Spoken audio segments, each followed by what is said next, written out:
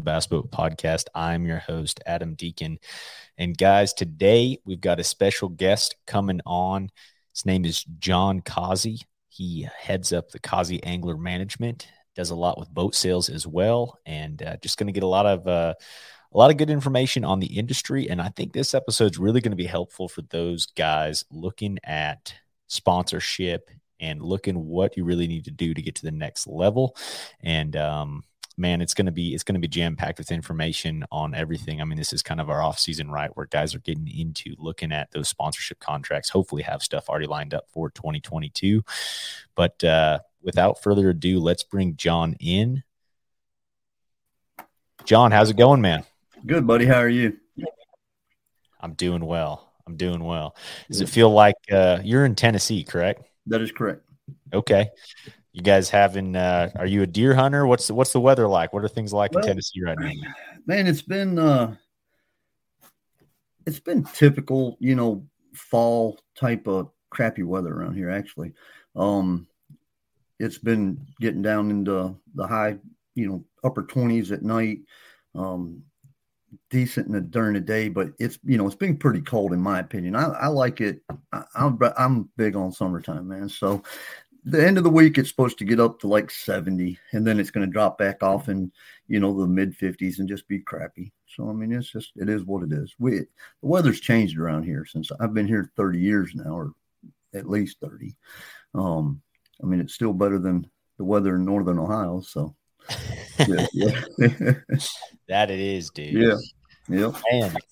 Well, I'm headed kind of your way. I'm headed to, let's see, Eufaula, Alabama for the Bassmaster Team National, man. And I looked at the weather today. It has been so mild here as far as in Colorado. Normally by now it has been, it'd be pretty cold, and it's getting down at night to the 30s, maybe mid 30s, but during the day today, dude, I think it got to 74 today. I mean, it is hot. Like I looked at it I've just been kind of watching the weather around Eufaula, and it was cooler there than it was at one point today here. Oh yeah. Yeah. I can see that. It just, it doesn't make any sense, does it? No, dude, that's goofy. It's goofy to me, but, man, you've been to Eufaula before? Never have been. I've never been. That'll probably be the furthest. That's not true.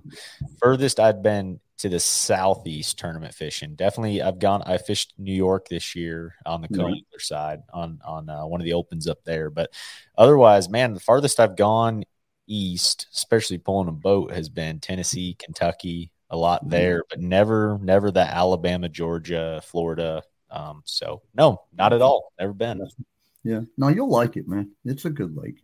Yeah. No, it seems like I don't know. It seems like there's a lot of different things you can do there. There's a lot of vegetation. There's a lot of offshore stuff, and yeah. And Alabama does a good job with all their lakes. I mean, I think Alabama is one of the few states that they treat it like, they know it's an industry, and they can make money from it, right? Some states just do a better job of it than others. I think Alabama does a good job. Yeah, no, I agree. And that's these Western states out here. We are actually, so on our Serious Angler Monday Night Live podcast, Monday, we had, who did we have on? We had Josh Beertrand on out of Arizona.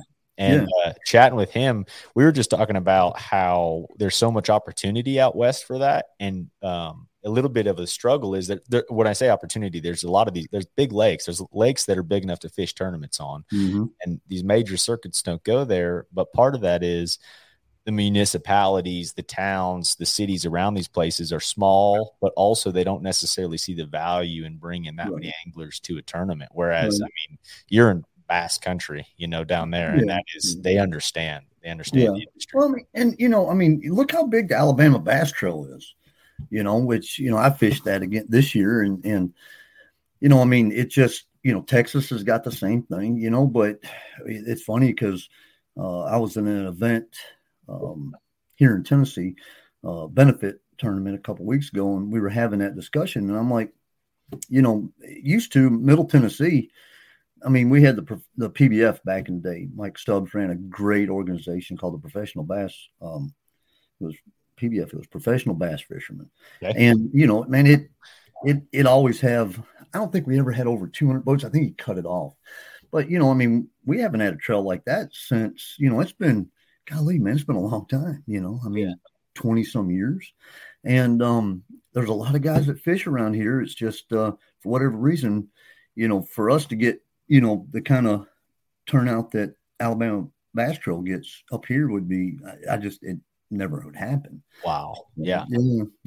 And what's crazy is because, Nashville's Middle Tennessee is one of the top 5 markets, for bass boats, in the country. Really? So, yeah. Mm-hmm, yeah. There's a lot of boat sales around here. For sure. But you're saying it doesn't match up with the tournament level, the amount of tournaments. That's crazy to me. Yeah, no, it doesn't. There's a lot of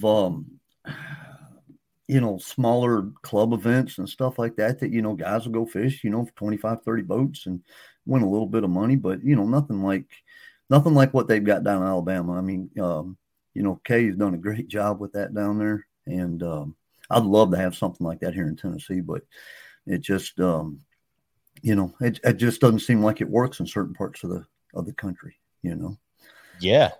Yeah, exactly, dude. And that's, it's kind of crazy how that works. There's pockets, right? And even though there's good opportunities, they just seem to be in those pockets, and they build a little niche tournament series and it blows up.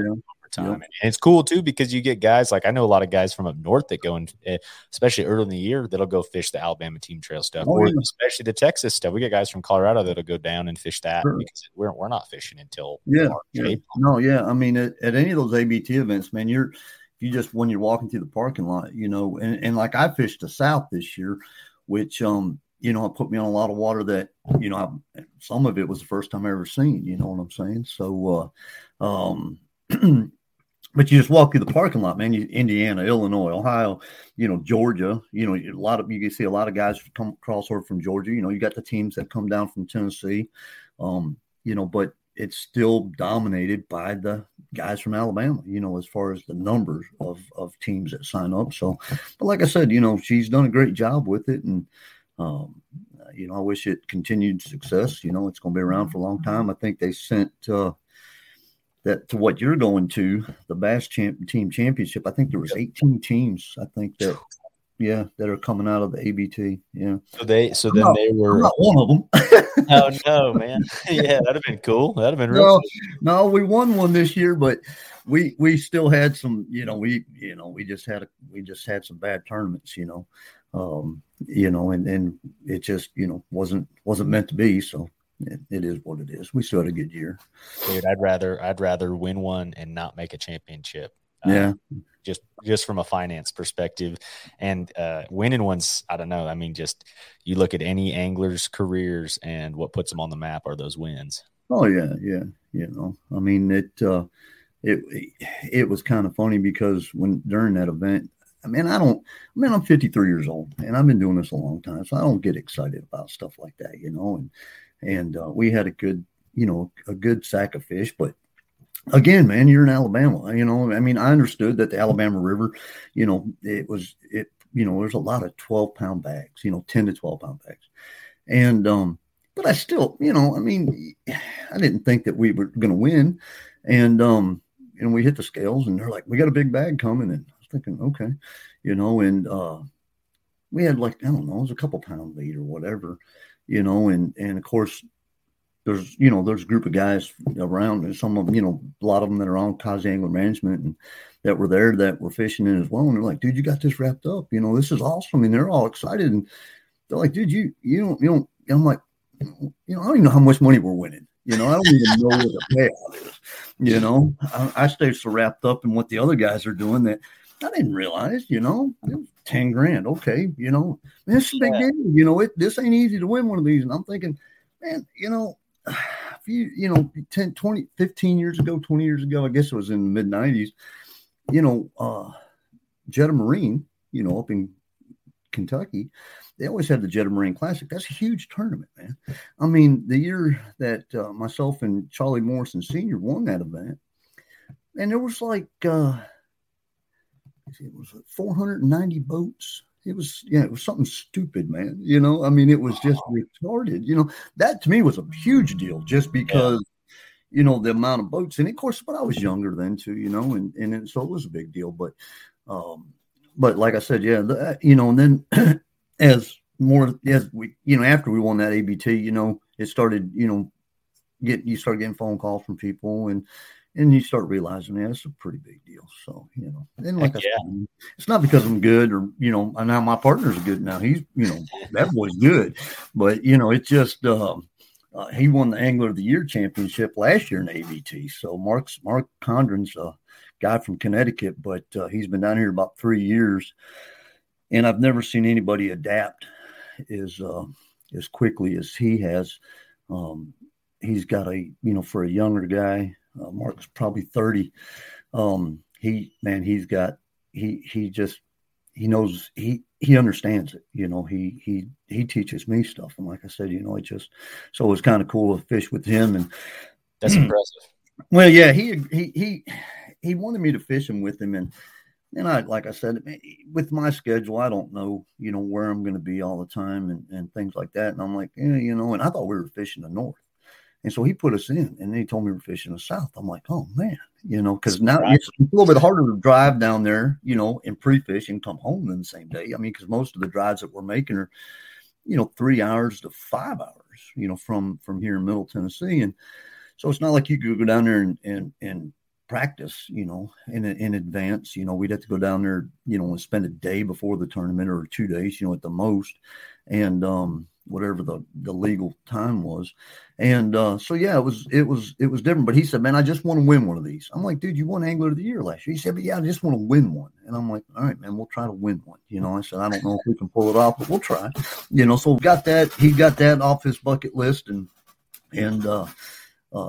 I told him, I said, man, next year you're on your own. So there you go. Yeah. Too much going on.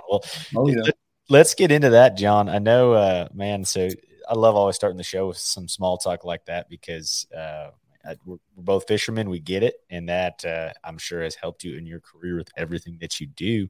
Oh, yeah. Let's go ahead and first we'll talk a little bit about the boating industry right now, kind of your roles, selling Blazer boats, how that has been going, how you've seen everything happening, and then we'll kind of get into John Causey Angler Manager or Causey Angler Management itself. Right. But man, how's the boat sales going? How is the boat industry, bass boat industry as a whole, maybe right now from your perspective? Well, the industry's good. It's strong. If product would free up, it could just be, ridiculous. Again, this is a byproduct of, COVID, an unfortunate thing that happens, has spurred on something else. A lot of people turn to the outdoors. There's just such an increase in people that wanted to be outdoors, and they, a lot of them chose fishing, and so, the market's good as far as interest rates, how the buyers are getting qualified, all that. Prices have gone way up. That's a bad thing. Okay. And the thing of it is everything that it doesn't matter what manufacturer it is, what they're building is already pre-sold. Okay. So as a dealer looks at it, it's really hard, because you don't really have any inventory to show people. If that dealer doesn't have a demo boat or something like that, you're basically, you got to rely on, if you have a pro staff department, those guys showing boats, their boats, taking customers out and things like that. I've always been, and I've been doing this a long time, pro staffing for different boat manufacturers and dealers. And the thing of it is you've got to, in today's world, where customers can get on the internet, they can do all the research. You've got a lot of things on YouTube that guys are doing boat reviews and things like that. So they can, the customer itself, when they contact you, they've got a pretty good idea. But man, they're still spending $70,000, $80,000, $90,000. And I strongly encourage them, I'm like, look, you wouldn't go buy a car without driving it. Let's get in the boat, let's try to get a demo set up, and somehow, some way. And, you know, one of the things that, you know, I think that I know that I do differently is I just don't take a customer out and run them down the lake and let them run the boat, you know, and, you know, and we're done within an hour. I tell them to bring some fishing stuff. Hell, it's, you know, spend 4 or 5 hours. I don't care if you want to spend all day, you know. This way they can use the boat, feel how it fishes, you know, different situations, you know, and once they spend that kind of time in the boat, you know, they've got a pretty good idea at that point. And that's what you really want to do, because again, this is a lot of money, you know, and not only that is if you're never looking at just that boat sale, right? You know, you want that guy to come back in 2 to 3 years and buy another boat from you. You know, that's what it's, you know, you've got to, customer services is at a premium right now. Especially, you just got to get creative on how you do it, because you don't have a showroom full of boats. You know, I mean, some guys may have sat on a bunch of boats. I mean, that's, you know, because they don't want to sell out, because then what are they going to do? But, you know, I mean, you know, if we got them, we sold them. That's exactly right. Yeah. You know, and it was a little different with Blazer, you know, too, because, you know, 2 years ago, you know, there wasn't a lot of hype about Blazer boats, right? And so, you know, when you're trying to get a brand that, especially if it's a brand that's worthy of being out there and it's a good product, you know, the only way that you're going to get it done is get people in that boat. You know, so you've got to sell them. You've got to have a good pro staff department, you know, that's running those boats, quality people, you know, and then the manufacturers just got to back it up by building a good product, you know, and that's the one nice thing with them down there. That's a small enough company that, you know, they listen to fishermen, you know, on that. And so, you know, if there's constantly always making small little changes, you know, which is nice, you know, not saying that the big boat builders, you know, big box builders, they don't do that. They, you know, I mean, I was with Ranger for, you know, quite some time. I was with Stratus before that, you know, and so, you know, all the manufacturers, like I said, and nobody builds a bad boat today. You know, there's not a bad boat out there. You know, so they all build. Everybody builds a great boat. You know, so the thing of it is the industry's good. Certain motors are harder to get. You know, everybody, you know, is, and it's not Yamaha's fault or Suzuki's fault. It's just logistically they can't get the engines here. Okay, which has caused another problem. You know, a lot of these boat builders that sign like exclusive deals with Yamaha, let's say, or you know, they had to build boats, you know, so they turned to Mercury, you know, and ordered X amount from Mercury. And so what happened basically is, the way it's been explained to me is, you know, Mercury just got inundated with more orders than what they ever thought they would have had. Wow. And yeah, so they are, you know, they took on new boat builders. Okay. And so now they're just, you know, it's not like they have a shortage that they're running out of parts, or, you know, it's that they're everything they're building, man, is going out, you know. And now what that does to dealers is, you know, they're on the bottom rung right now, right? The last part of the supply chain. Yeah. You know, so you take a dealer like that I work with here in Tennessee, Jayco's Marine, that, you know, has always, you know, it's probably one of the largest. I know for years they were the number one Mercury dealer in the country, right? Standalone store. They're probably still in the top 3. But when you're used to selling 600 plus engines a year, you know, that ain't happening no more, you know, right now. Right. You know, and again, I think it's going to be one of those things is people have to realize, and guys have to realize this, when it comes to these boat motors, these 4 strokes are going to last a lot longer than what the 2 strokes did. Okay. And I'm a 2-stroke guy, man. I love the smell in the morning. And, you know, I mean, it was just, you know, I mean, I'm a 2-stroke guy, you know, and so, you know, it just, when we were dealing with the two strokes, everybody would try to get rid of them, 300, 400 hours, 500 hours. You guys were going, oh my gosh, the motor's, halfway through its life expectancy because, they were only expected to run for about 1,000, but as I did the research on these four strokes, charter guys down there on the Gulf, up on the Great Lakes, and they pound these things 3,800, 4,000 hours, and they turn around and they yank them off the boats. They sell them, right? And they're repowering.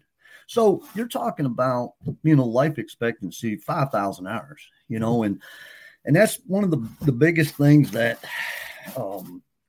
I get phone calls all the time. And man, I'm always in my truck. Okay, so I've had a Ford Expedition I bought, from dealer buddies up in Ohio, and had it 14 months. I got 70,000 miles on it. So it's not like I stay home a lot. And, and so the biggest thing is I'm getting these phone calls and, I'll sell used boats for guys, and they'll be like, well, how many hours that boat got? Well, it's got 160. I mean, it's a year old. My goodness. I'm like, yeah, hold on. If you put it on a computer, 80% of them, it's the idle time. Everybody's looking at the graphs, it's racking up hours. Okay. I said, that's really not that big of a deal. And I said, and I explained to them how the four stroke is, and I'll be like, man, next time you're in what year model vehicle you got? Well, I've got a 2020, GMC Sierra pickup. I said, next time just click on the dash, click on the, go through your menu and just look up engine hours. What do you mean? I said, well, I'm driving my truck right now, man. I got 1,500 hours on it. Right. Well, I said, oh, I get it. Yeah, that's what I'm trying to tell you, man. It's the same engine as what's in your vehicles. Right. Yeah, they don't turn 5,800 RPMs. You're only turning 18 to 2,000 in your vehicle. So it's going to last a lot longer. But, the buying public's got to understand that these four strokes, you just have to get used to, if you're going to buy a used boat and it's a four stroke, it may have 700-800 hours on it. It's not even a big deal. It's like, it'd be like buying a Toyota Camry with 150,000 miles on it when the car is going to probably run for 400,000 miles. Right? Yeah, exactly. It's the same principle. That's good to know going forward here with gas. It's just, you're almost re-educating everybody with these engines, so that makes a lot of sense. Mm-hmm. Yeah. It doesn't mean that I like them, but I'm with you. I'm with you. They don't just burn, but man, one thing, John, I wanted to hit on that you had mentioned as far as when you're looking at customers selling a boat. I like that you said you're looking at a guy not just as a sale, right? You're not just trying to get a quick sale. You're trying to build a relationship with that person, right, and have the ability to, especially with a lot of guys today, right? They are turning boats. They don't want to go ahead and put new graphs on them. They don't,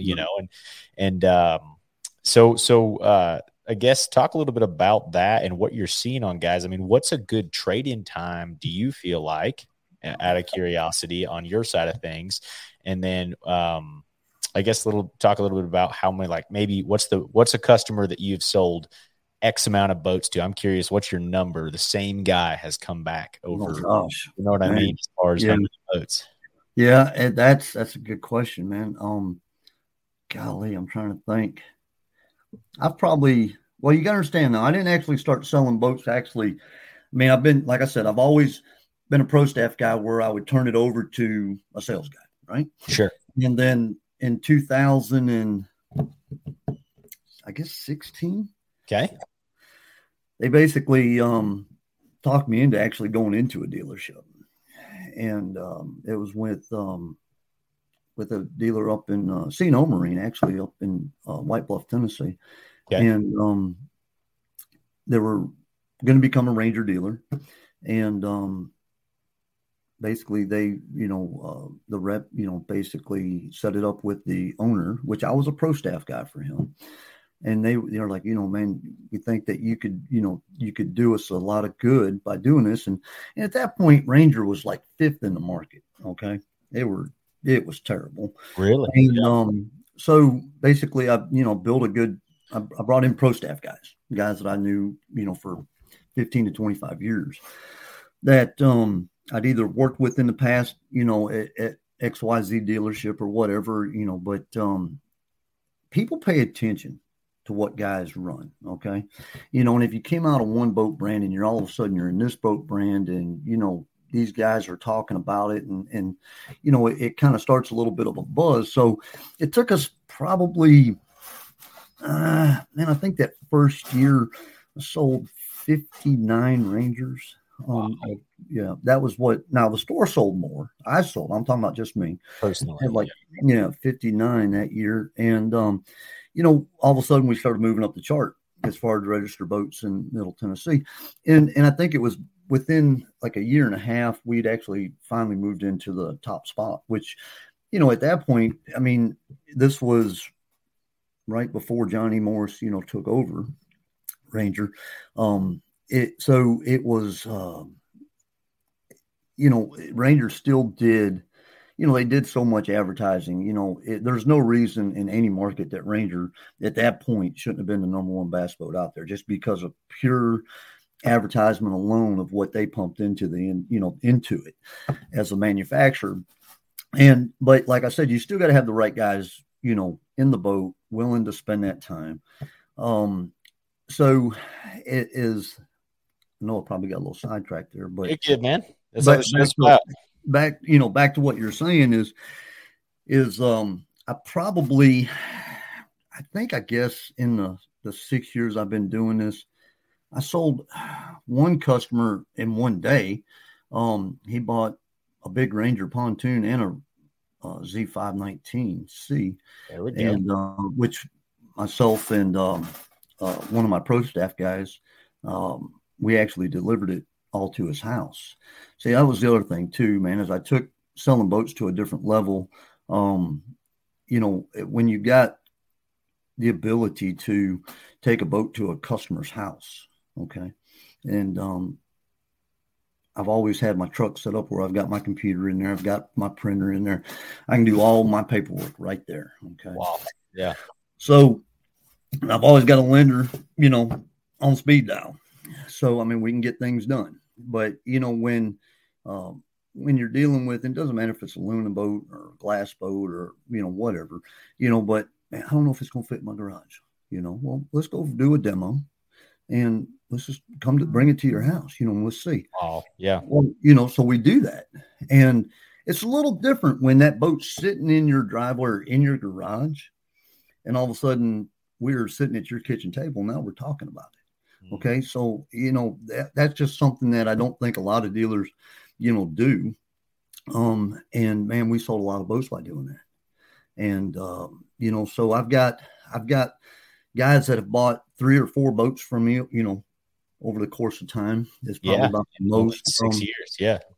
And I've got families that, dad's bought a boat, son's bought a boat, dad's brothers bought a boat, so, I mean, different things like that, I mean, it's, I try to be, I tell everybody, man, I'm just a fisherman, I mean, I'm not a boat salesman, and I tell customers all the time, it's not about, I don't care if you buy a boat from me or not. I don't care if you buy a Blazer, if you're looking at Blazer and you're looking at Phoenix and you want to ask me questions about Phoenix, and I know the boat. Okay. If you're going to do this, you better know all the boats. Okay. You better know what everybody, how every boat is built out there, so, the thing of it is by knowing the other products, I'm not going to talk bad about the other products because again, nobody builds a bad boat. And the thing of it is but making sure that customer gets what he needs. Okay. And when it came to like having a pro staff department, I'd always have meetings with the guys, and it wasn't like sales tactics or nothing like that, because again, that's not how this works in my opinion. But recognizing, who you're talking to, I mean, and if you're at a boat show, you see all these guys are walking around, they got their jerseys on and all that, and I might have 20 boats in this booth, right? And let's say there's 20 pro staff guys there and they're all wearing jerseys. Well, lot of times I would pay attention. Customers would kind of walk up to the booth, but they really want to come in, and because and I had to explain to the owner, I'm like, look, we got to get these guys out of jerseys. Well, why? I said, because average guy walking in, okay, probably doesn't have a jersey, probably don't even fish tournaments. Mm-hmm. I said, but if you think back when you first started going to boat shows, if you've seen a guy with a bunch of patches on, it almost kind of is an intimidation. I agree. Right? Yeah. Okay. They don't feel comfortable because there is not a dumb question, but customers will think that, right? So I got rid of jerseys and I made sure all the pro staff guys had nice button-down shirts. If they were Ranger guys, they had Ranger on there and their name. And, if they were Nitro, they had Nitro. And if it was Triton, they had Triton because we had all three brands. And that changes things, okay? Because now the Nitro guys were over there and I rotated them in and out on shifts because I didn't want a booth full of, bunch of guys, but my guys had to know the product, okay? And more importantly is, find out what the customer's, what he needs, where does he fish,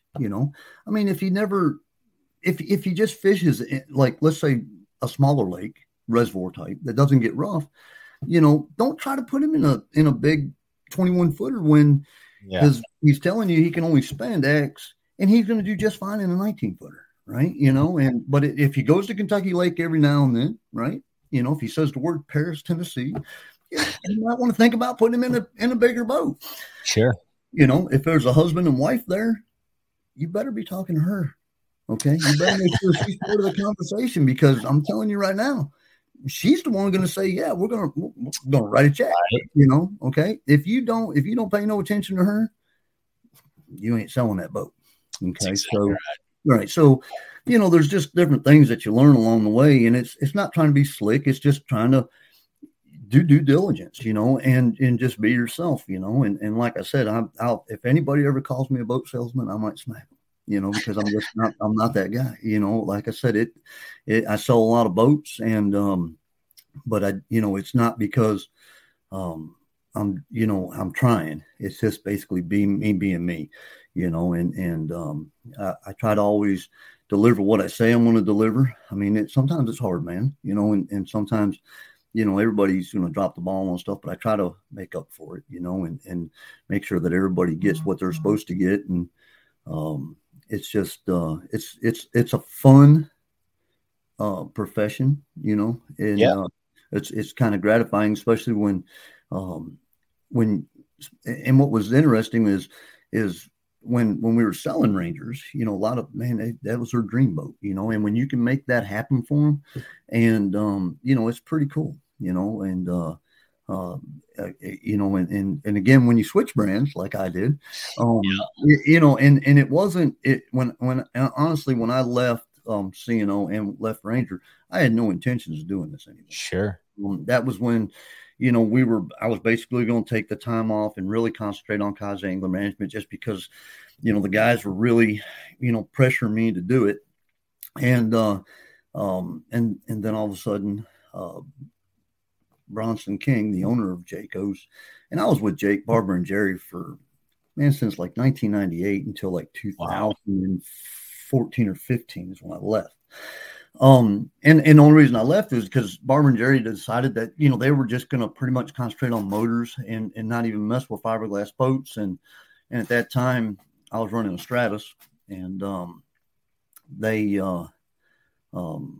rep really wanted me to, stick with the brand. And that's kind of how I got moved to CNO with Craig Odom up there. And I enjoyed my time up there, man. Great guy, great people. Craig and Pam were just, they were super good to be around. But man, I worked so many hours and I was literally just burnt out that I just was like, I gotta have a break and I don't even want to do this no more. And then Bronson calls me from Jayco's and, of course, he'd been selling all these motors and he's like, man, and he's selling some aluminum boats, low. And he's like, man, I really need you to help me get a glass boat. And I was like, oh gosh. Here we go again. Yeah, here we go again. And he's like, can we go to dinner? And so we went to dinner and he kind of told me what he wanted me to do. And the biggest thing is I don't like being in an office. Okay. So, I mean, that's just, I was like, he's like, look, dude, I don't want to see your ugly face in my dealership. He said, you do what you do, just make it happen. And I'm like, fair enough. I can work from home and have a boat here and take customers out and, do what we do. And so, basically, the guys that had been with me, of course I didn't, they were like, man, what are we going to do? And I'm like, I don't know, and, they said, well, we want to go wherever you go. And I'm like, we don't know where we're going yet, but this is what's happening with Jayco's. And so, we looked at other boat brands. And honestly, we talked to everybody. I know Tim DePriest and Stephen Waller really well, at Falcon, and they were gracious enough to send an F20 down here, and wow, that GB James had, and we tested it out for a couple weeks. And I was familiar with the Falcon anyways, because I ran an F215, actually had boat number 2 that they ever built. And no way, cool, yeah, sure did, and a great boat. But with where dealers are located and things like that, it wasn't a good fit, and really wasn't sure what we were going to do.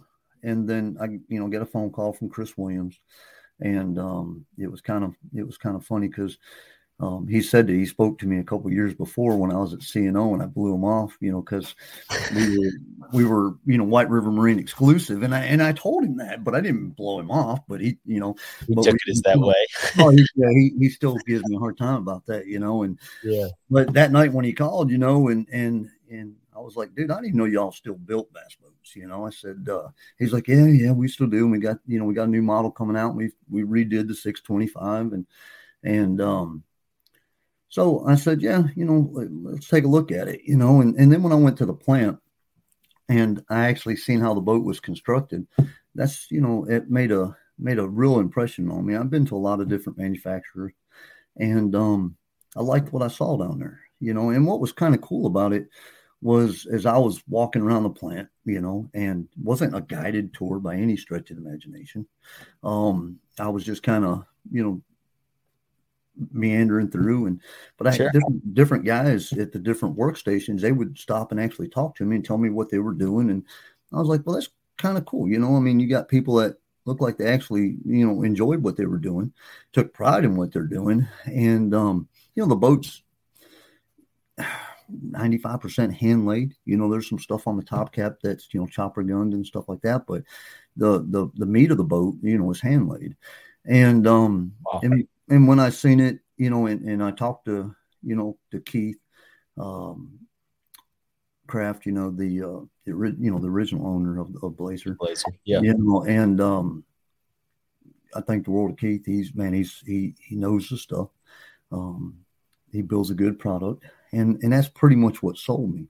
So we rolled the clock forward a little bit, and I actually got a 625, and we actually went down there and did some more testing with the 650 and things like that. And I was blown away by how the boat, works. And because it doesn't look like it should do what it does. Okay. It's sleek, everybody thinks, oh, it's a bullet, and back in the day, yeah, probably so. These new boats are nothing like that. When they made the changes on them, it changed the boat. And if it's funny, because if I do a demo with somebody, and I can tell if I meet them in a marina and the boat's on the trailer and they get out of their car, their truck, and they walk to me, they're looking at it going, there ain't no way this boat's going to ride like he told me it's going to ride, Right. I can see it because they're seeing it on the trailer. Okay. Then we go out there and they're blown away, because the boat turns so good and it handles rough water. Like I said, the boat makes absolutely no sense for way it looks, how good it does. Yeah. And if I've already got the boat in the water and the customer gets there, they don't see it on the trailer and they get in and they're like, wow, this thing's awesome. Man, I can't believe how good this is. That's hilarious. And then I put it on the trailer and then they're looking at it going, I'm like, yeah, it's the same boat, and they're like, I figured it was going to be deeper than this. And the boat's actually fairly deep. I mean, when you open up the rod boxes And then you can really see how deep, but as far as looking at it on a trailer, it's not a real deep keeled looking. No, it doesn't look like it. You're right. Yeah. And the key to the boat is, you don't bury the nose in rough water. Man, I mean, I've been on Lake Erie, and I try to go up there and fish 14, 16 times a year, and there's no place rougher. No. Learn that this year. It doesn't matter. I mean, that place is a grinder up there. And like I said, it just the boat surprises you, and I actually told Keith, we were down there on the Escambia River, and I was running a 650, and actually it was Jason Lambert's boat, and I mean, I'm basically running, and it had a G2 Evinrude on it. Okay, so that boat run about 78 miles an hour, and effortless to drive. Okay, and this old crooked river, man. I mean, I'm coming through the corner 74, 75 mile an hour.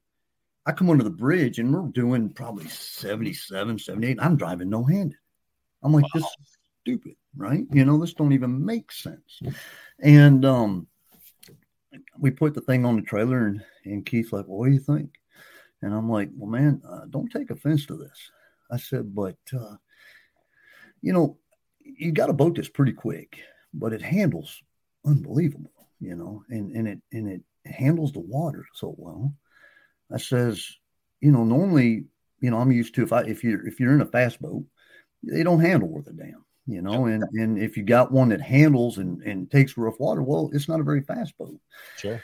And so to get everything in one package, I told him, I said, man, either you're the best in the business or you're the luckiest SOB in the business.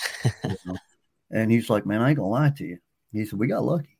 I said, well, I appreciate your honesty. And that, like I said, man, that sold me, I mean, it's a heck of a boat. Unfortunately, just like everything else, it's gotten to be, it's right up there now, but I still think we bring a lot of, I still think there's a lot of things that are on a Blazer that a lot of other manufacturers, like the fully padded front deck.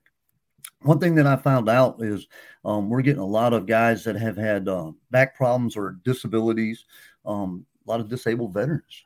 And we take them out in this boat. And I'll give you an example. We've got a gentleman, I think he's in Illinois or Indiana.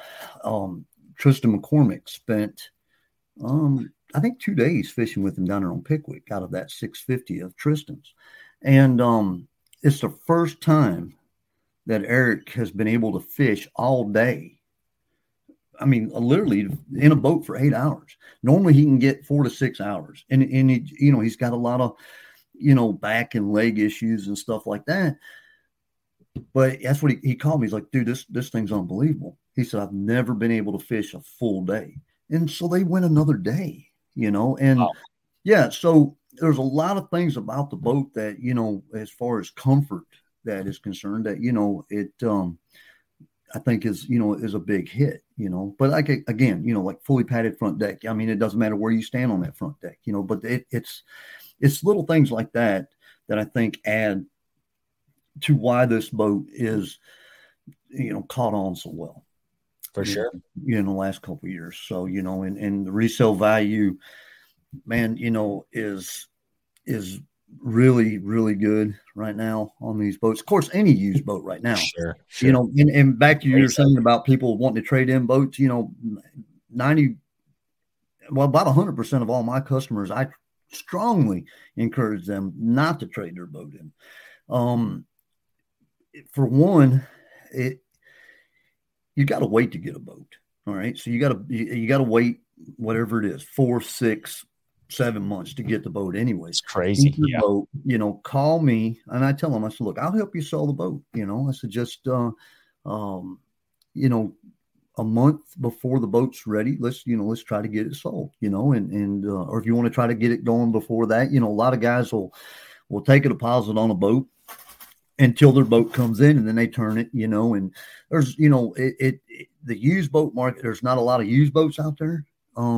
And so it puts everybody in a different, perspective on how you've got to go about doing business. Sure. I really don't, there's no sense in a guy really trading in a boat right now. You know, I mean, it now. Don't get me wrong. I'm sure there's dealers out there that would love to take that boat in on trade because, let's get in it cheap. We can turn around, make a lot of money on it. And that's fine. Nothing wrong with that. I take a little different approach. I just soon, and I talk about it with my dealers, that I work with, and they agree. There's, man, let them sell the boat. If you want to help them sell the boat, you go right ahead. That's no big deal, because again, we're this way. Now you're not tying up any of the dealership money, right? On that trade. Sure. And so, by doing it that way, I still think that's something that, again, I think where a customer can appreciate, man, this guy's, he's shooting me straight, he's looking out for my best interest, and because, man, the price of the boat's the price of the boat. It don't matter if you put trading the boat in or you're buying it outright. It doesn't matter, at least with me, it's not like I've got two prices there. Sure. Sure.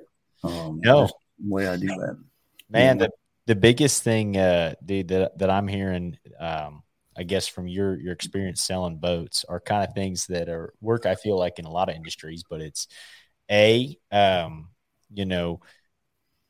to the customer, putting it in their hand, right? I don't know. Like my dad has always taught me like selling something if you're on Craigslist or Facebook Marketplace, whatever it is too, putting the money in somebody's hand, if you're looking to buy something while you're negotiating, right? It makes them feel a little different about it than if you're just saying numbers. Same with bringing a boat to a guy's house, putting it in his garage, getting him in, all that kind of stuff. So I like that thought process. I like the idea too of making sure the wife is okay with it. And because that's important in everything, man. I mean, selling houses, selling anything. The decision maker when it comes down to things. Absolutely. I think those are all great things, man. It's good to hear kind of your trials and tribulations of going through and selling boats. I'm glad to hear about the Blazer a lot. I've been super impressed hearing everything about that boat. Let's dig into a little bit about the Kaase Angler Management stuff. Sure. So where did this idea kind of come from for you, and explain kind of what it is for folks who don't know what it is? Well, what it is it's a very unique approach, basically to help anglers get to the ultimate goal. Okay. Which, everybody needs money to be able to go do this. Okay. On different, and it doesn't matter. I mean, even if you're a BFL guy, it still costs money. Now, does it cost as much to do that as go fish the Toyotas or the Opens, the BASS Opens? No, it costs a lot more money to do that. Then the next level, is ridiculous, on top of that, so you got to have some funding to be able to make it happen. So, while I was at CNO, of course, with Ranger, they're always you've got your local pro staff guys. Okay. And, then they're always going to try to stick a pro or two at your dealership. Correct. And, so they did that. And of course, now I've got no experience with that. Right. So I've got, I got the first guy I talked with was Justin Atkinson. No problem. Justin was like, hey man, this is, what I'm looking to do, and we were able to, we put all that together and everything was good, and Jason Lambert was the next guy that they wanted me to talk to. And again, it's just, I had no experience with working with those guys, and what it takes. Okay. And then now the thing of it is you look at it and you think on the local level at a dealer, what does that pro actually bring to the table? Okay. Sure. And there's a couple different ways to look at it. The reason why it's important in the marine industry is, because it's brand recognition. Okay. You got this guy that's running that particular boat. That's brand recognition. Now, does that guy always have the time to take a customer out on a demo or even have the opportunity to talk to a customer at an event? Maybe, maybe not. Okay. And there's definitely no way of tracking that. Okay. Because the customer, hey, by the way, I just talked to Justin Atkins and he told me to give you a call. That don't always happen. Right. Okay. So there's value there. Okay. But you got to look at it a little differently. And the local pro staff guys, now they move, you can tell that they're moving the needle just because a lot of times that pro staff guy is going to call me and say, hey, I got so and so. He's going to be calling you. I gave him your number. So, I mean, it's a lot easier way to track it, right? Sure. So, what happened was, as I was working with these two guys, and top tier guys. I mean, that's the difference. Is these top tier guys, right? Yeah. It came to a point where they had certain things that they needs, things that they whether it was they were talking about a different engine, or hey man, do you think you could help me out and get me a motor deal, and so it was kind of funny because Evinrude came to me and sat down and they're like, man, how did you do what you did so quick with the Ranger boats in this market? And I told them, this is how we did it. I said we assembled a good pro staff team, and I think that people paid attention to those guys, and this is how we did it. And I went through the whole thing. It was a long conversation, and they're like, "Can you do that for us?" Okay, well, yeah, but you got to understand. I'm going to be taking guys out of different products, Yamaha and Mercury, that got deals. If you're willing to match those deals, and I'm sure we can make this happen. So they talked about it, man. Yeah, let's make this happen. So we put guys in Evinrude's, and I went ahead and got Justin and Jason both Evinrude deals that were in really good deals actually, and Justin Atkins basically called me one day, and he's like, man. And I had a contract basically with CNO, where I had to work there. And Justin's like, man, you need to do this full time. And I'm like, what are you talking about? He's like, man, I've never been around anybody that works as hard as you do, for guys like me. He says, and, he appreciated everything that I did for him with getting that Evinrude and everything else that I had done for him while he was, at CNO and with Ranger. And even when the Ranger thing was coming undone with him and Lambert, I was, talking to, Scott Arms in their behalf, going, hey, what do we got to do? We got to keep this guy. You send me these guys, and basically a year later, you're changing up their boat deals, and now and I'm in all kinds of uncharted water now, right? Because I'm trying to save their boat deals, trying to work with them, work with the manufacturer, and of course didn't get neither one of those worked out. And that's Justin went on the Falcon, and Jason moved on to Triton at that point, which is all good. But what I was getting at is he's the one that basically put the idea in my head. And, about a guy like me, trying to help them get deals. And an agent, being a sports agent. Kind of an agent, a manager, just a guy that's there to help. And so as I discussed it with a lot of my pro staff guys that, local guys, and they're like, yeah, dude, you know what? This needs to happen, and so as time was winding down there at CNO, that's when we decided, well, let's try this. And we did a few things to kind of see, if it would be beneficial. We basically, we had a lead, okay, basically, let's call it, with a certain company. And we would send an angler there to have the meeting. Well, to see how good it went, right? And so we did some piloting and things like that to see where the mistakes are made. And good idea, and the fact of it is it's hard for an angler. Okay. And it's not that they don't have the ability. It's just, man, these guys are busy. Okay. Especially the top touring pros, man, they're busy. Their life is not everybody, man, I wish I could fish professionally. No, you don't. Okay. Because I mean, it's, I've been there with these guys. I mean, it's a grind. So for them to be able to go in there and have the adequate information, sometimes they take way too much information. And when you're talking to a non-endemic company, they get lost in those numbers. They don't understand them.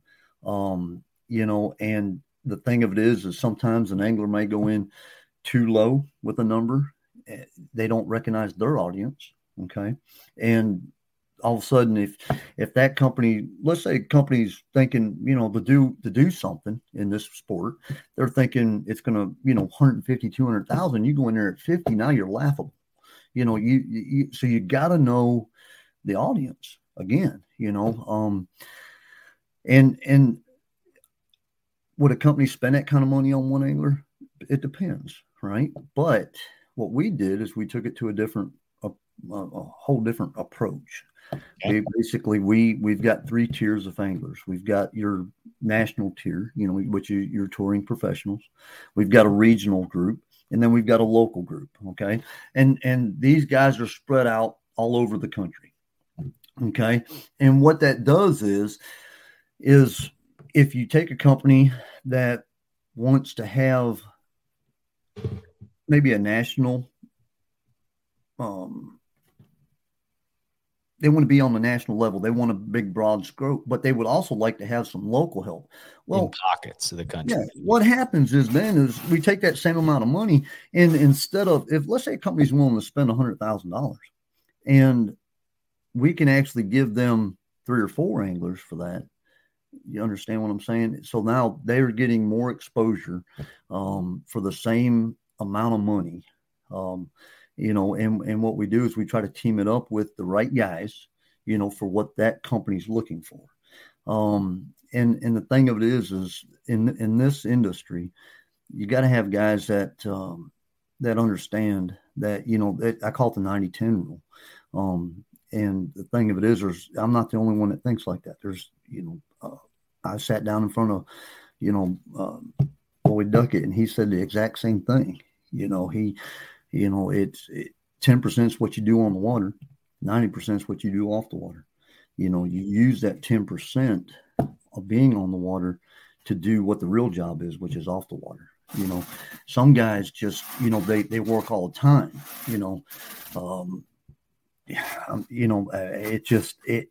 that's what you got to be willing. You got to be wired a little bit differently to do that. Okay. When the fishing season is over, that doesn't mean you just quit, right? You still got to be active on social media. You still got to be, doing things, if you're going to fish year round, fish. I've got guys that, well, you take like Cody Meyer, for example, he never really stops. Okay. He'll be out there fishing, that Western series, Yeah, fish the Western stuff. Yeah, he'll be out there doing that, down there on Clear Lake and things like that. The guy never stops. So that's, you got to be kind of wired that way. And if you're not wired that way, then there's really not a whole lot I can do for you. It's just, this is a way of guaranteeing a company that you're going to do, what that contract says. Okay. There's too many things in this industry that are just done by emails and, over the phone. And then all of a sudden the guy gets dropped or his pay gets cut and he's like, well, I don't get it, and well, what were you supposed to do? And so, and I've gotten that from a lot of companies, and it's really bad inside the fishing world, inside, the endemic companies. That's the ones that, that's the ones that haven't conformed to making sure, they keep up with it. Okay. But if there's, again, man, you're not going to go buy a vehicle or a boat without signing something, right? They're not going to, oh, hey, by the way, there's your vehicle. Just, every month you want to send us send us a check, for that. It doesn't happen that way, right? No. You sign a document, right? You're on the hook, man. When you sign something, you're more likely to make sure that happens. Okay. So with our approach, again, we're looking after, the angler's best interest as well as our business partners that we're partnering up with. Okay. This is a partnership, and all my guys look at it this way. And what's really cool about this whole deal is, let's say you've got an angler that is sponsored by XYZ company, and he puts a post out there. Okay. Well, the rest of the guys on the team, man, they'll share that post. they'll kick it out there. So now it's even going out even farther. That is cool. So this thing just, it's spreading all over the place. So now you're getting, that's the objective. You want to get that company's name out in front of as many people as you can, and so, and as far as, the companies, we offer them a pretty extensive list of things that we bring to the table for them, besides the boat and the truck wraps, there's, they can have the angler at their disposal, to show up at their business or different location. Yeah. Things like that. If they want to go fishing with one of the guys, that's part of it. They want to, like I said, go to the tournaments, be behind the scenes, meet the anglers, go on the water, because again, I'll take my boat to a lot of the events or some of the other pro staff guys that, especially the local guys, if it's a close event, they'll go. We'll throw people in their boats. We try to do a lot of film and pictures and stuff like that on the water, just building content for our guys. What we do for the anglers is basically what happens is I'm involved in, we pretty much talk every day.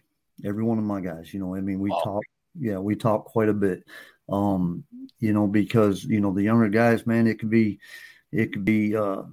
purely fishing questions to career moves to, man, I got girlfriend issues, it's just, you never know.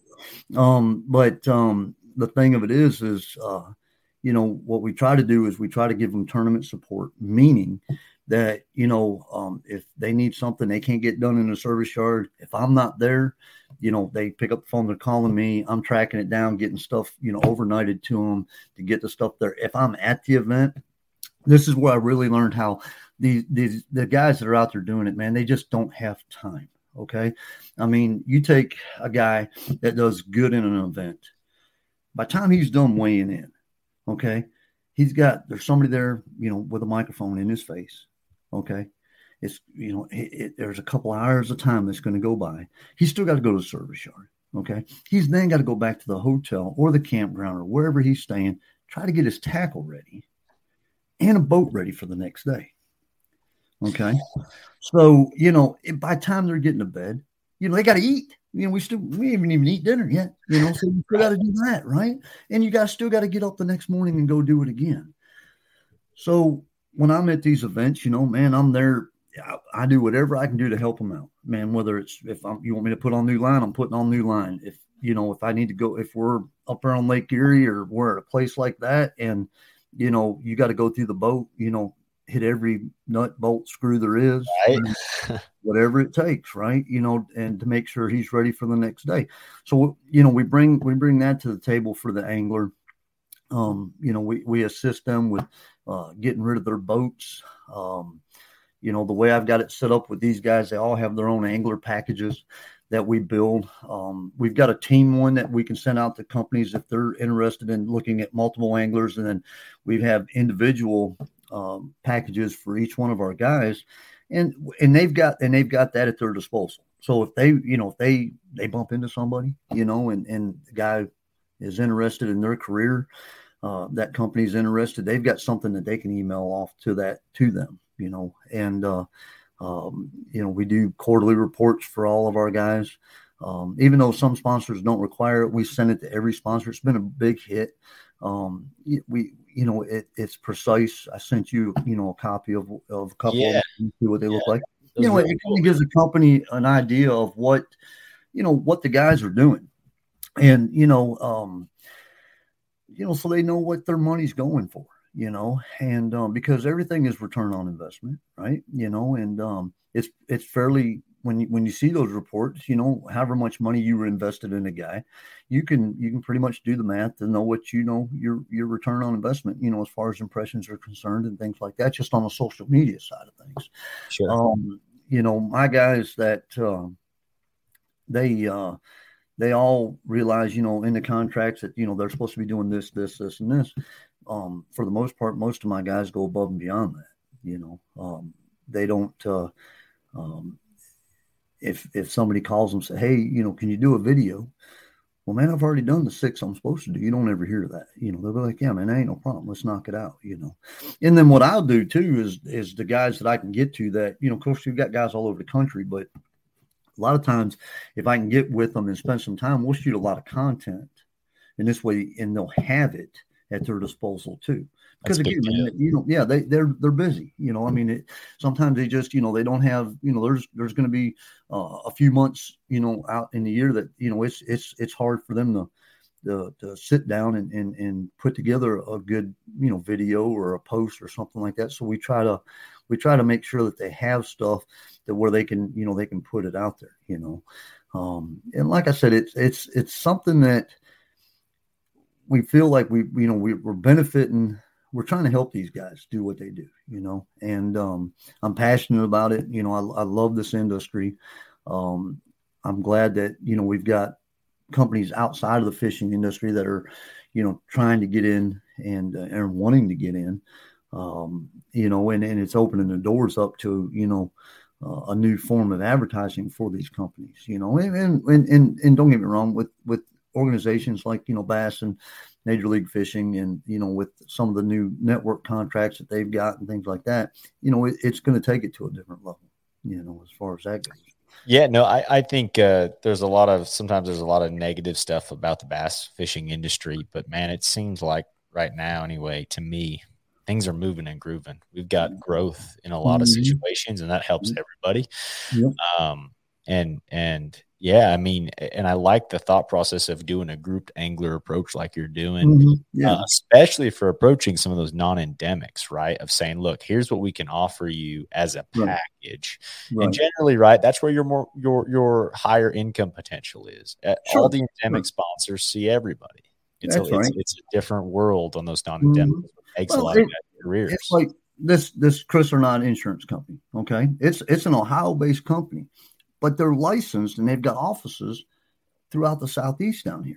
Okay. So as we were talking to them, they were trying to grow their Tennessee market, there's market in South Carolina. They got, down in Florida, so we basically packaged up guys to handle those areas. Okay.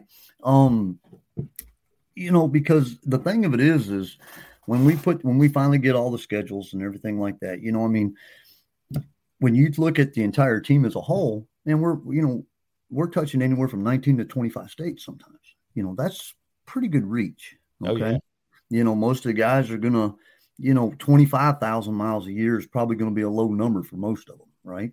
And that's boat and truck, that don't count and I think that's where a lot of guys are missing the boat too. I think the truck's worth more than the boat as far as sponsorship is concerned, because when these guys are home, it's not like that truck sits. Man, if they go to the grocery store, they're going out there, they're driving their truck. There's probably more value in that truck than there is on the boat. I agree. Yeah. So, and if we can ever get the industry to where it's a little more standardized, if that makes sense, right?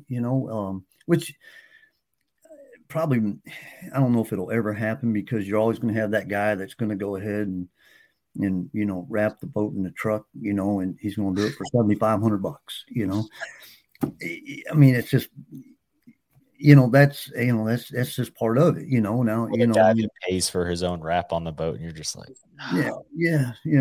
I've had that, I'm like, really? You paid for the wrap and you put the company on? I'm like, okay, you're getting product. Like, well, come on. Yeah. That's not, that's not good. So, it would be nice if we could, that if, everybody, throughout the industry, if it's a spot like that size, on your jersey right here, wherever this side on the jersey, if it was worth X amount of dollars, and as far as the pros were concerned, everybody charged that. Right. And, which, there's people in the fishing industry right now going, oh my gosh, they're cringing because they don't want, they may not want to say it. It has to be a number that everybody could afford, right? It's got to work for everybody, right? And it would have to be a league thing too, because you look at, like a patch this big on Edwin Evers versus, someone else is a lot different. Well, yeah. And again, that's the reason why you've got three different regions. I mean, three different tiers, right? Because you've got the national touring pros, you got the the open guys, okay, because it still costs quite a bit for a guy. Man, most of your open guys are, they're working class guys, right? They're working, sure. They're taking the time off, just to try to fish 3 to maybe 6 events. Man, that's still a lot of money, okay? But again, we can get anglers that money to help them, go do that, to try to reach the next level. And there still can be some standardization in there. You understand? But like I said, that's just stuff that, is going to come. This thing is ever evolving, I mean, we get, something else that we do, and I do take a lot of pride in this. I love working with the younger guys, the junior high school guys. Like you take Tristan McCormick, which, if people out there don't know, he just won the, Bethel University. Yeah. Just won the collegiate bracket down there. Is going to be, got an invitation to fish the Bassmaster Classic this, in March. Going to be in all 9 of the BSS Opens. We're going to fish 4 Toyota events, but started working with Tristan when he was in high school. Okay. And while I was out there at CNO, that's how I met Tristan. And, he's like, we talk 2-3 times a day, and brought him along to teach him. He's got all the talent in the world. Okay. But, I'm going to tell a funny story on it. Made him work a boat show. Okay. And it was downtown Nashville. And he was just, hell, I didn't even know he was there. Okay. I was just like, come on, bro. Yeah. And then the Classic over in Knoxville, Ranger and Triton Nitro, they asked, if we would come over there, even though that wasn't in our territory, but, wanted us to come over and work the booths. And so I had a couple of my guys, we all went over there, and Tristan was actually he was actually had an event over there or something. And so he came by and he spent another day with us and all that. But it was kind of funny because, Tristan's a tall guy. And so the Ranger booth was kind of like in the corner. Okay. And he went and stood behind a 521L with in between the power pole and the motor. That's where he was standing, in the back there. And I was like, dude. So I went back. I'm like, no. And that's not how this works, man. You come right up here in the front with me, buddy. And, he's a very, he was shy. That's all, and I knew if we could ever get him out of that and get him to where he just, he was comfortable, we'd have something. And man, when he got over that, it's really cool to watch a young guy like that mature into something that, in my opinion, he's going to be that guy. He's got the right work ethic. The companies that, we've had him paired up with for the last couple of years, love him. He's got some exciting things coming up, this year. We didn't really plan on what's going on, I told him, I said, man, we had a plan, we had a plan. You went and messed it up. I went in the bracket, now we got to reboot, and everything's changing, and for sure. A lot of things change when you win that. Oh yeah. A lot of things you're obligated to do. Oh yeah. Yeah. And knowing him, and how all this, if he, and going to Hartwell, that's a good lake for him. Okay. So, if he ends up doing something miraculous there, golly, man, it's, it's going to a whole new set of problems that we're going to have. Right. Exactly right. Yeah. But it'll be interesting. It'll be fun. Good problem to have though. A good problem to have. Yeah. Good problem to have. But so, what's happened is a lot of people realize, what we've done, with Tristan. And so now we've got other younger guys that are coming into the mix, and I'm always meeting with parents and talking to, especially when it's on the high school kids, the biggest thing is making sure they go to college. When they're in college, that was one thing, like when I met with Tristan's parents, when we decided that we were going to try to really work with Tristan, getting his degree and finishing, at Bethel was priority number one. Okay. We were not, no matter what happened in the fishing world, that was going to happen. And we stuck to that plan. And so now, now it's ready to go, with the plan of, him taking on, starting his professional career.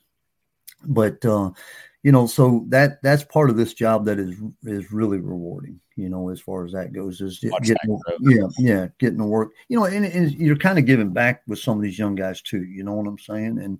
And we get involved with a lot of charitable events and things like that. I'm the world's worst about telling people no. I just, I try to make sure that everybody, if somebody needs, help, whether it's, raising donations or product or things like that, I try to help out, as far as that goes. So, and like I said, when it comes to these younger guys and gals that are coming up, if they're willing to put in the work and listen, and the ultimate goal there is just it's not to teach them how to be a professional angler or anything like that. It's the ultimate goal is just try to teach them how to do the pro staff part the right way. Okay. Cause that's where it starts, man. If you can't help out a local dealer and you can't do it the right way, then you're not going to make it anyways. You can only get so far on your fishing ability. Right. And when you take these young guys and they're part of this group, Kaase Angler Management, but what's kind of cool about this is everybody here in our organization, they get along and they talk to each other. Okay. We got a freaking fantasy football league that we're all in. That's awesome. Yeah. And of course, Cody Meyer, kicks everybody, that guy knows more about fantasy football than, I was just like, wow. Yeah. That's awesome. Oh yeah, he's eat up with it. But the point to that is, you take a young guy like a Tristan McCormick or a Will Norton, any of these younger guys that are in the program, and they have the opportunity that they can pick up the phone and call a guy like a Braxton Setzer or a Cody Meyer, and talk to him. Man, not a lot of guys can do that. Okay, yeah, so you're creating a winning environment, a learning environment. Well, absolutely, and so again, these guys, everybody works together, and we're basically all, pulling the rope the same direction. We think we got a good thing, and again, like I said, what's really kind of cool about it is when it comes to these other companies, they don't realize the benefit that they get. They may be spending their money with this angler or these two anglers, but they got 10 other guys down below, around them that are putting that content out there as well, and what you'll find is a lot of times these guys will, end up using that same product, I like working with I like working with some of these younger companies too. That's kind of cool. Some of these companies will contact us and, and ask about what we're doing. They've heard about us, whatever. And it's kind of cool to help grow their business, Yeah.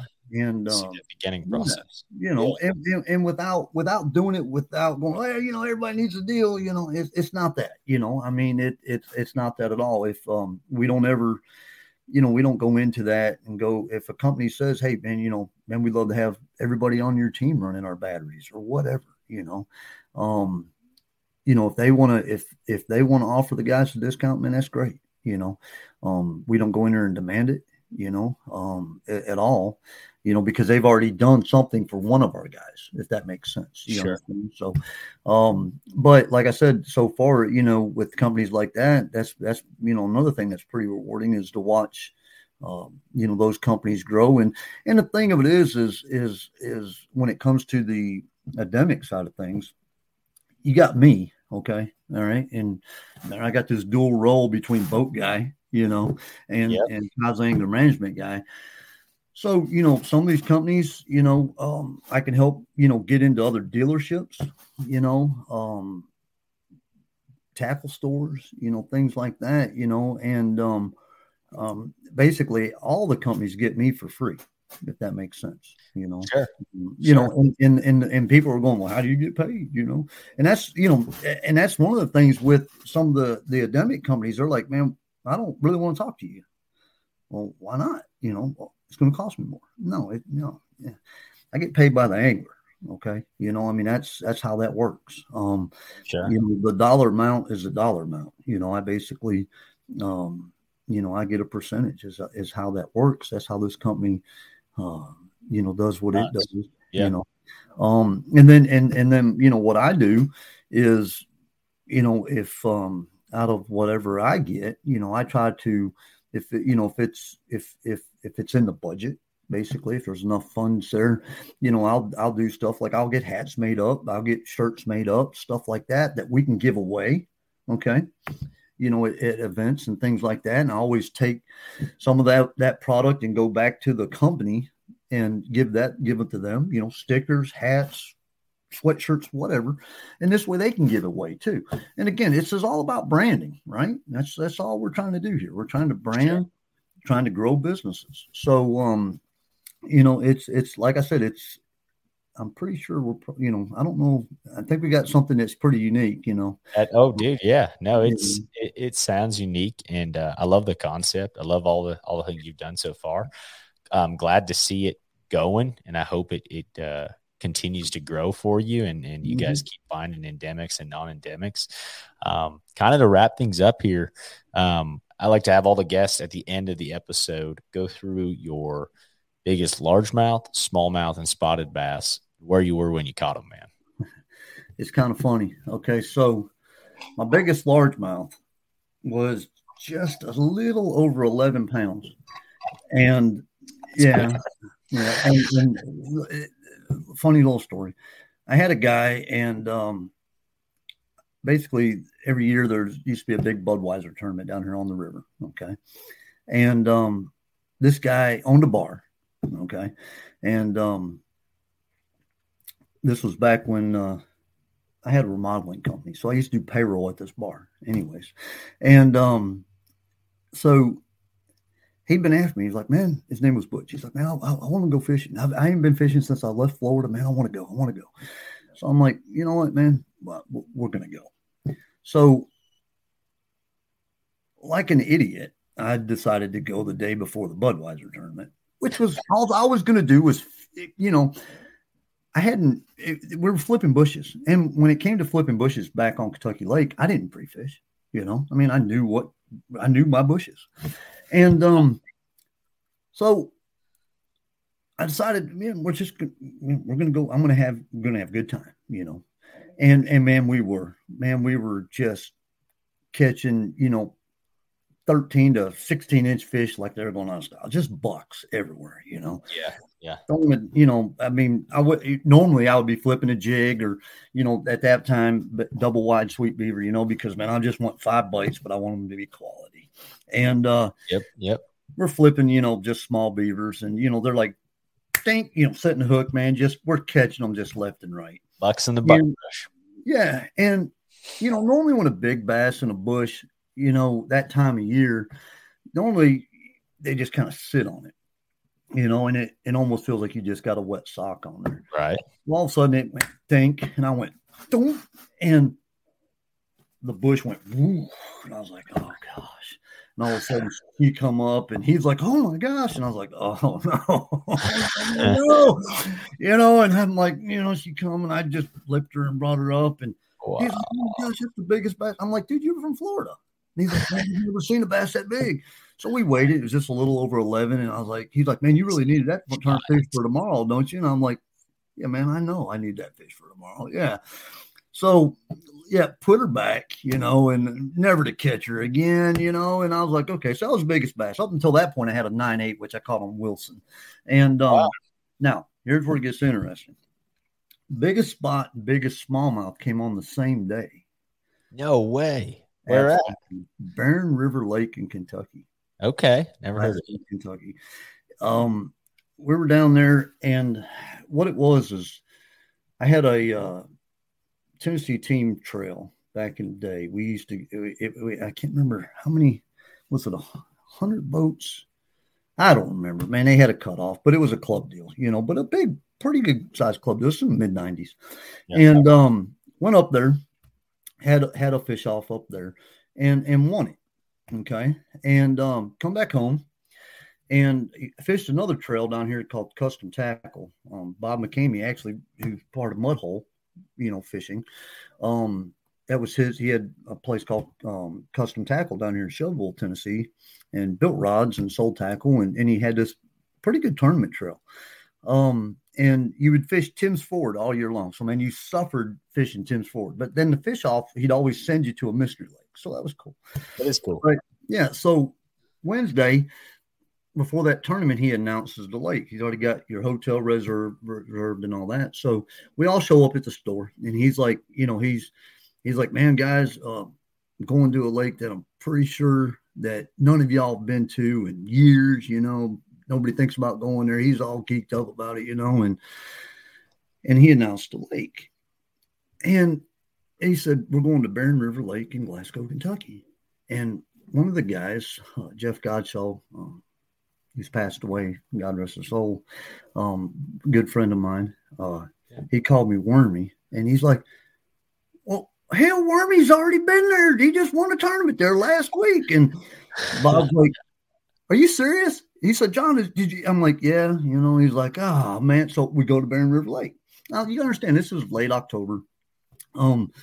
It's fall fishing and, everybody's burning the banks. Man, you could run a spinner bait down any bank and, you're going to catch, just, measuring fish, non-measuring fish. But I had found something the week prior and I was fishing 25, 30 foot of water. Oh, wow.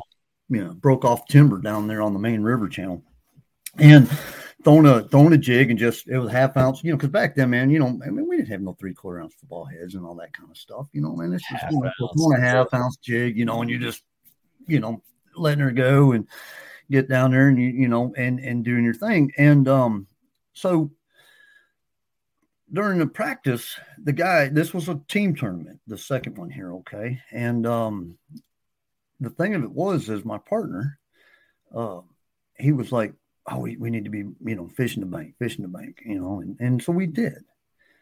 And lo and behold, it was about 9:30. He's like, man, all right, I'm sick of this. He said, show me what you know. He said, take me to some of the spots that you want to fish. I'm like, okay. So we took off and I'm like, now look, man, I said, this spot here sets up just like what I fished last week. I said, but I haven't fished it yet. He's like, okay. So basically I told him what to do. And we're basically throwing at a bluff wall, but we're a cast away. And this was a little secondary bend in one. And we're going down through there. And all of a sudden, I set the hook and like, 5 3/4 pound spotted bass. Biggest spot. That is almost 6 pound spot. That's crazy, man. Right. So should have probably had it checked because I don't even know what the Kentucky state record is. And so basically I grabbed this spot and I'm like, look at this. So, I mean, now you can understand a half ounce jig back in the day with Zoom, the big chunk. You remember the old nasty? Yeah. And this thing's got a crawfish that's sticking out of his goozle that, that the pinchers on it were, a couple inches long. I'm thinking this fish ain't hungry. He's just killing stuff, and just butterball grotesque looking, right? So put that fish back in the water. And then my partner catches. Why did you put him in the water? You didn't put him in your live well? We were practicing. Oh, no. Another practice giant. Yeah, this is another practice giant. Yeah. All right. So we go and he's like, all right, man, let's go check out, some other stuff. And so I took him to another area just below my main area. And we pulled in there and he catches a smallmouth about 5 pounds. True. And I was like, you still want to fish? He said, let's make a couple more casts. I throw out there 7 1/4 smallmouth. Yeah. Wow. And I caught that smallmouth. Yeah. Yeah. So basically, I took that fish off, I weighed it and put it back. And he's like, at this point, it's about, I don't even think it's 11 o'clock yet. He's like, you know what, Kyle? He said, let's put the damn boat on the trailer. He says, we don't need to fish no more. And I said, I agree, and we won the tournament. That was not we won. Yeah. I mean, now granted, we didn't get to catch them all on a jig. We actually caught a few fish, throwing a 1 ounce nickel spinnerbait down deep. We caught cool. when the bite slowed down a little bit. But yeah, what was funny about it was a 1-day event, and we put our money in to fish. There was a local event going on that same day, but they had a 6 fish limit, and ours was only 5. And but we ended up winning both tournaments, which is kind of cool. Wow, so, yeah. That's 5. That's awesome. Yeah, it was kind of cool. Only lake I've ever been to that I've never lost a tournament, so that's kind of funny. There you go. Boy, you need to get back to that one. Yeah, that's awesome. Kidding. But yeah, so my largest spot and my largest smallmouth came on the same day. That's special, dude. I haven't heard that yet. I've interviewed a lot of people. I have not heard it being on the same day on the same. Yeah, on the same day. Yeah, so that's but awesome. It was a practice day too, so of course, yeah. Then it hurts you. Yeah, and actually, I had an opportunity to catch. I actually had a largemouth on a couple of years ago. That was bigger than that 11-pounder that I actually caught on Kentucky Lake. Wow! I just didn't know I hooked a fish. That was my own problem. My wife and I were fishing a tournament down there on Gunnersville, and it was. I had worked that day, and we didn't even have nothing ready. It was in February, and I mean, we left. I got like an hour and a half of sleep and woke up, and we drove down to Goose Pond and walked in, and everybody's like, "Man, you on them?" And I'm like, "Dude, I'm on an hour and a half of sleep, and I ain't even been on that, And it's raining, and and I don't even. It's cold, and I don't even want to go, And I sign up, and I asked the guy, I was like boat 28 or 29 or something like that, and I was like, "Man, I don't." Do I have to go through check-in line? I mean, can you check my boat? And like, what are you saying? I'm like, dude, I'm not going out till it quits raining. I said, I'm just, again, this was a club deal that me and my wife fished, and he's like, man, Kyle, I ain't worried about you. He said, just send me a text when you do get on the water, so I know you're on the water. I'm like, that's cool, man. So I watched them all blast off, and the rain quits about 30 minutes later, and she's like, you want to put the boat in the water? I'm like, yeah, let's go. So we uncover it, and we drop the boat. And I had basically a milk run set up. So I was going to run north of the Comer Bridge. I had 4 spots. I was going to fish on my way back, right at them. And as soon as I come out of the chute there at Goose Pond, it starts raining. And I'm like, yeah, this is not good. So I pull into my first spot. And she's like, I thought we were going to start. And I'm like, I'm not running in the rain. I'm just, I'm cold. I'm too old for this. Tired. I'm done with this. Yeah. And she's like, what are we going to do? I said, we're going to fish. There's eelgrass comes out on this point right here. So let's just, throw these traps. And we basically fished, probably 200 yards of bank all day. But we kept catching fish, man. These fish were coming out of the river, and every fish we were catching was white, and it set up to be one of those magical type of days. And, I made this long cast at the end of this boat dock, and right up against where the last post was, and there's that pea gravel. Okay. And so imagine a rattle trap basically hitting the edge of the water, and I turned the handle like twice. And what happened was it loaded up. When I flipped it over, when I kind of pulled back a little bit, I thought I flipped it.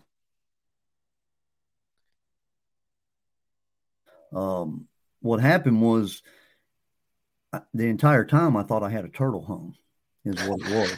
And about halfway back to the boat, because my wife's like, do I need to get down? I'm like, no, I foul hooked a turtle. I said, I seen the belly when I flipped it over. And about halfway back to the boat, this thing starts, I felt the head shaking. It was, I was like, oh boy. And so I'm just kind of, keeping pressure, reeling. She comes out, she comes around the front of the boat, and she comes at the top of the water. And I was like, oh my gosh, this fish is, it's giant. It's over 11, I don't, wow. It's 12, somewhere in that ballpark, she makes one more run down, and she starts coming up. And I told my wife, I said, get the net. She's coming up. Yeah. She got about 3 foot from the net, and the rattle trap come out. And the fish actually traps, man. Oh, well, but you gotta understand something. That's my fault. I never set the hook. You gotta understand when I made them, I turned it on 2 or 3 times, and it loaded up. And when I kind of pulled back, all I seen was that orange belly. She was laying up there in that church, so her belly was orange. Wow! I thought it was a turtle. That's my fault. I just never set the damn hook. And but long story short, we won the tournament. We had 5 that weighed, I don't know, it was right at 30 pounds. Wow. Yeah. Imagine with 11 or 12 pounder mixed in. Never got in the bag. Yeah. Because and we didn't have big fish at that tournament. We just had, 5 brothers, sisters. I mean, they were all, all within just a few ounces of each other, right? So yeah, that could have been a magical day, Should have had about 36 pounds probably, but again, wasn't bad for an hour and a half of sleep and no. Heck yeah. Taking your time, getting out of the water too. Good for you. Get lucky every now and then. I'd rather be lucky than good. Exactly. Yeah. Well, John, dude, man, thanks for coming on, taking a lot of time up, of your evening. So I really appreciate you coming on. Man. I've enjoyed it. Everything that you got going.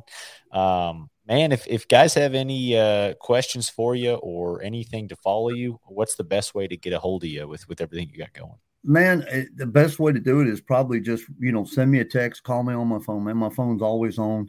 If I don't answer, leave a voicemail and, or send me a text and I'll get back with you. And I don't mind giving out my number. It's on my Facebook page, but it's area code 615-416-4885. Call me, you've got questions, how you get involved in a program like this. Again, it's one of those things I usually try to have 20 to 30 hours worth of phone conversations before I actually decide I'm going to actually work with somebody. So, because you got to be, we want the right person, for that. But, by all means, you're more than welcome to call me with any, anything like that. And for guys that we don't even represent, basically under contract, we put together angling packages for other guys out there that fish professionally or even locally, that they can use. Basically, it's just a set fee where they pay to have a presentation put together that they can actually send out to endemic and non-endemic companies. And we do that for guys. If guys want quarterly reports done that we don't represent, we'll do that as well. As long as you give us the ways and means to track your social media, we can put together a quarterly report for you, and we'll do that. Well, actually, you get 4 reports plus you get a 5th one at the very end of the year that kind of recaps everything. Okay. So basically you get 5 reports. And like I said, if anybody's interested in anything like that, by all means, man, we're here to help. Awesome. So, yep. Great, guys. Well, you guys can follow along there. I'll also put the links to your Facebook page in all of our YouTube and podcast stuff for guys. Perfect. Yeah, well, appreciate you coming on, John. And, dude, have a good evening. You too, buddy.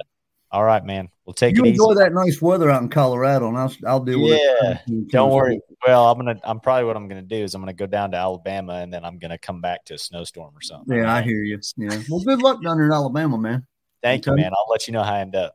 All right, brother. We'll take care, man. Take it easy. See you, buddy. Bye-bye. Well, that was an awesome show. Hope you guys enjoyed it. If you can and your app allows it, please leave us a rating and review. It really helps us get seen more, which allows us to access more time and more variables to be able to bring to the show to make it better for you guys. So hope you enjoyed it. And if you did and you liked some of the things we talked about in this episode and want to check out our show partners, all of that is in every single show description.